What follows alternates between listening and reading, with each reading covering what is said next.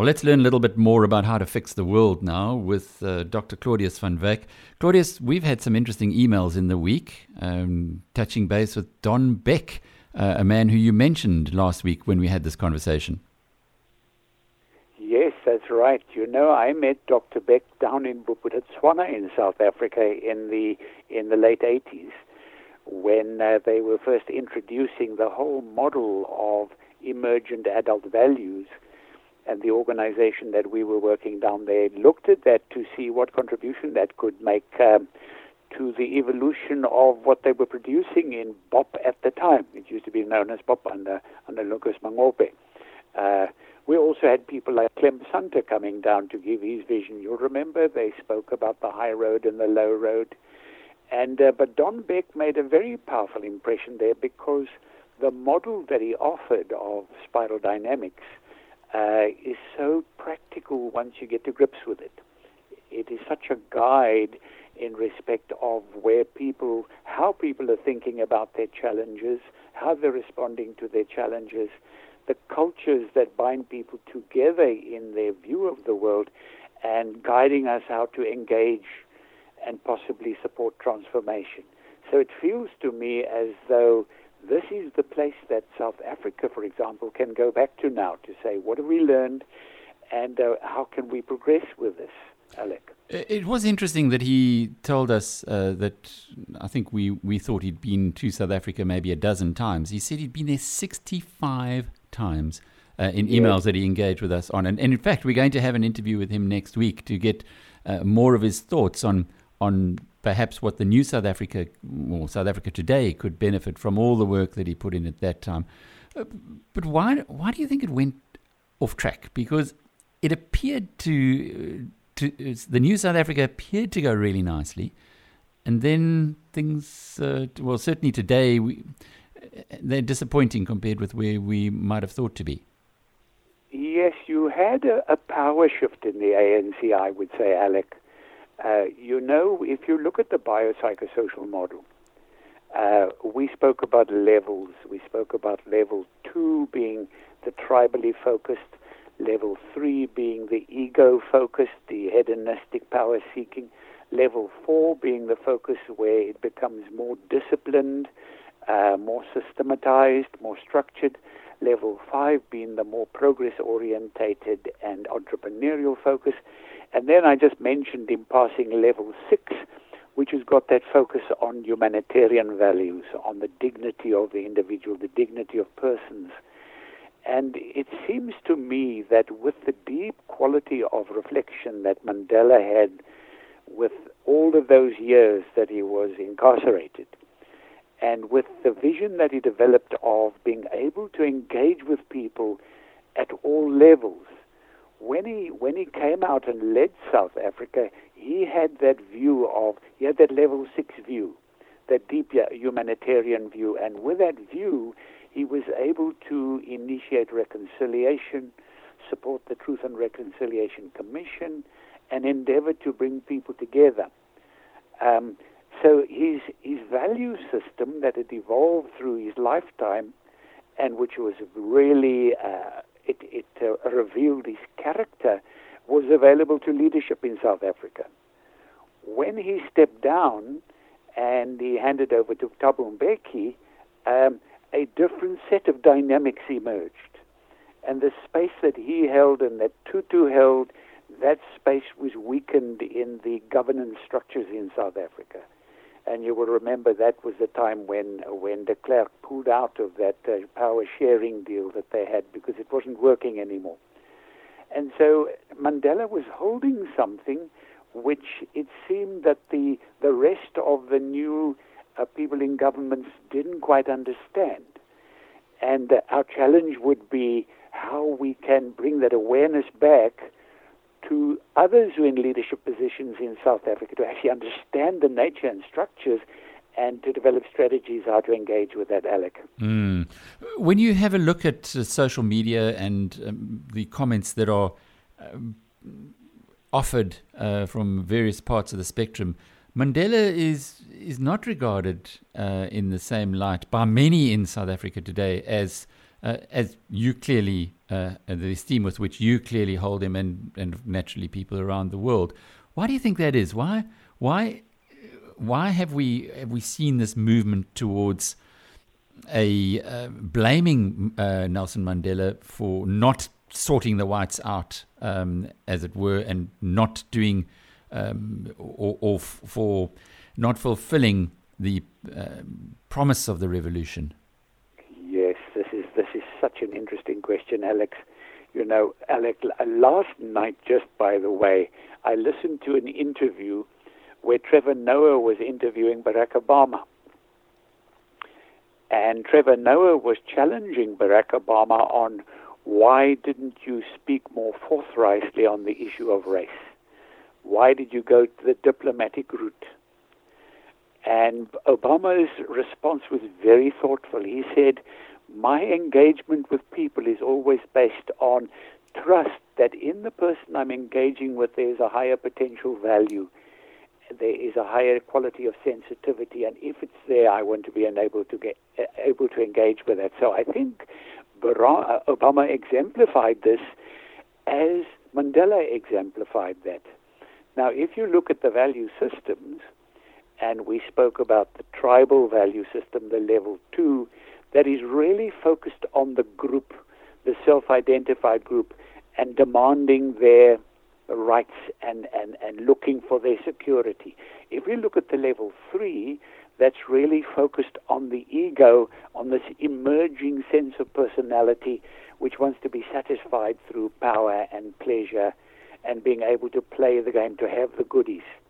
When we focus on level 4 is really what is the right thing to do. It's about justice, it's about the rules, and the weighting of the value system in the largest section of the South African population actually straddles the level 2 tribal and the level 3 ego-driven hedonistic. The value system that it wants to go to, which is the level 4 structured and disciplined, that was represented in the psyche of the broad South African nation as having been co-opted by the apartheid regime.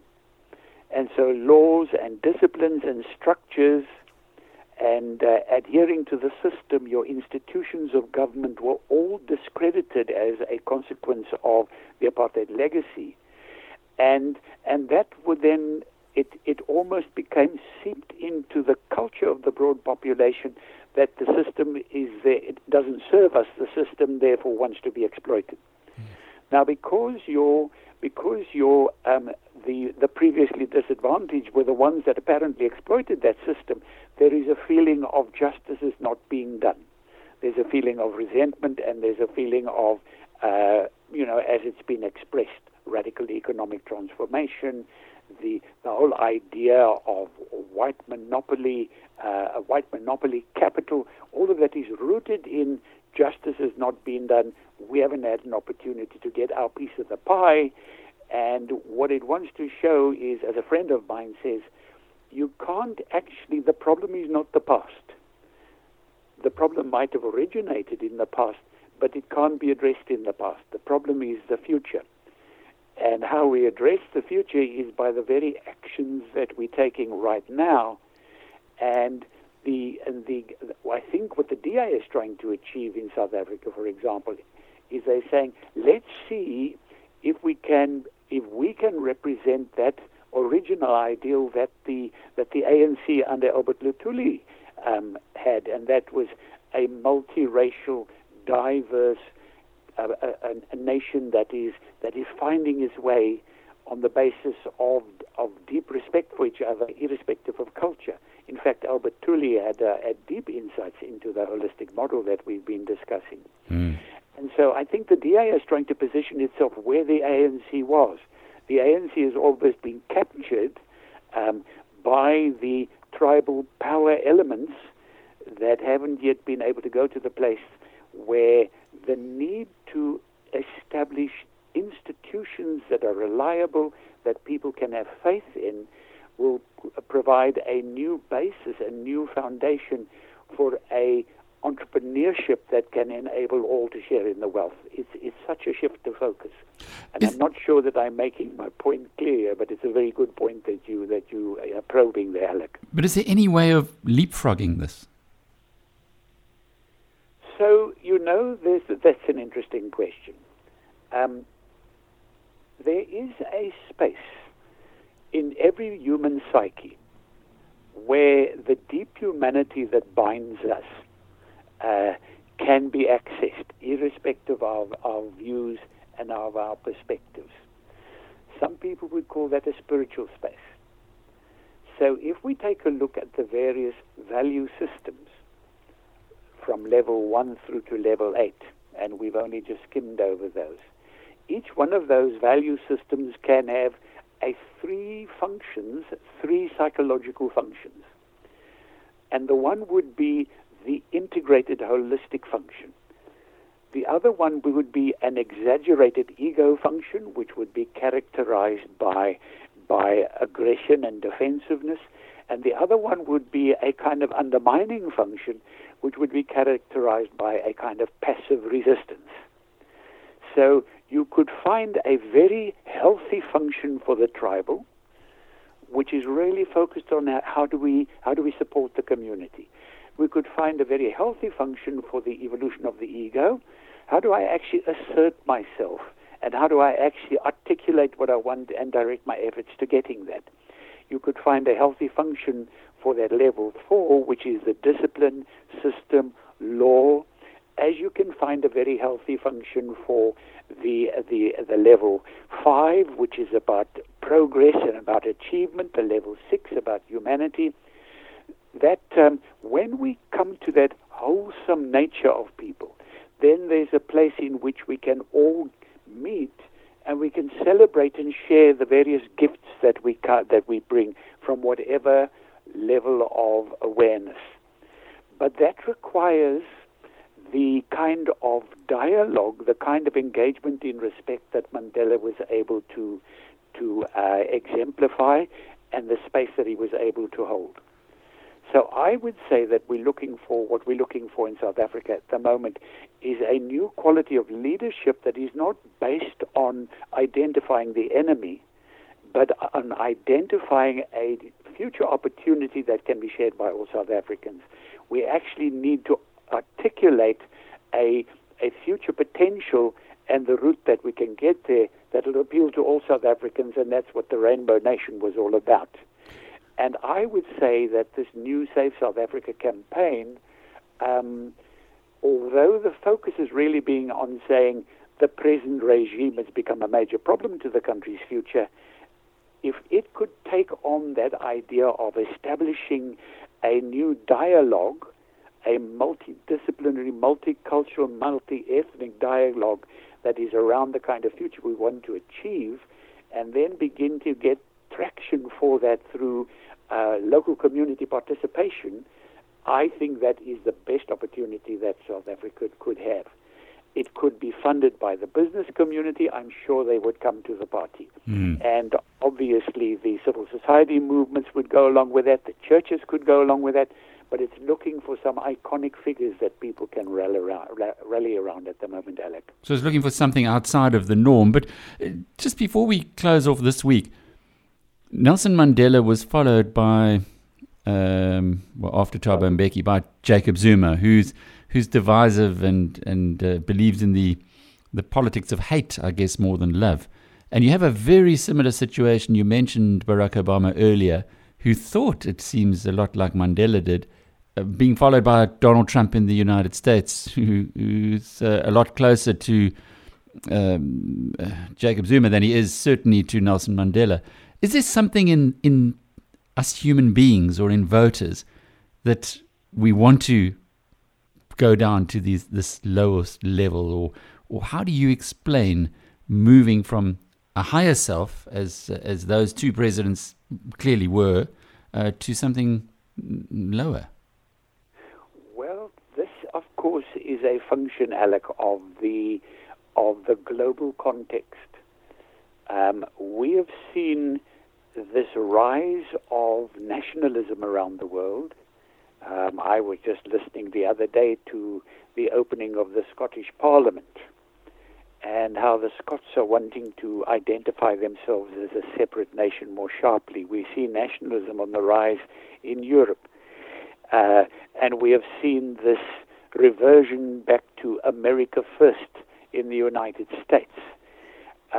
When I've considered this, it seems to me that the very value system evolution that we're looking at has a role to play in what appears to be a regression of human consciousness in certain areas. The model that we've been working from which the global economy has worked from, globalization, has been one that is no longer able to really address the global challenges that we face, and which are environmental, which are social, which are political, which are economic. All of these issues can't be addressed from the current paradigm of thinking, because, as we discussed in a previous interview, that paradigm of thinking has really been based in reductionism and materialism. And so with all of our leadership in the world having banged against that ceiling of not being able to get to the next level of awareness, it is a natural tendency for populations to want to go back to the space that they felt comfortable in. But we can't live there. It's not going to happen. The Brexit thing in the United Kingdom is pointing to that. The responses to Trump's strategy in the United States is pointing to that. The people are becoming disillusioned with him. We're at that place where we need to go through a certain amount of turmoil, through a certain amount of discomfort and pain, so that we can have what is called creative disruption. People come to a realization that the way we play the game, and hoping that the old approaches are going to be able to solve the problems, that becomes apparent that it's not going to. And in that creative disruption, it creates the place for new articulate leadership to offer a new narrative, to offer a new vision. And so I would say that what appears to be a regression is almost a stepping back. It's almost kind of a crouching, making ready for the next leap. And that next leap, I would say, if we see the early green shoots all around the world, we can see those emerging. The leadership initiatives that are going to show the new way. My hope is that South Africa can engage in that, because South Africa is such a microcosm of the macrocosmic challenges of the world in terms of polity, in terms of diversity, in terms of religions. It's all there. And my hope is South Africa can actually step up to that with some of the initiatives that are happening there right at the moment, Alec.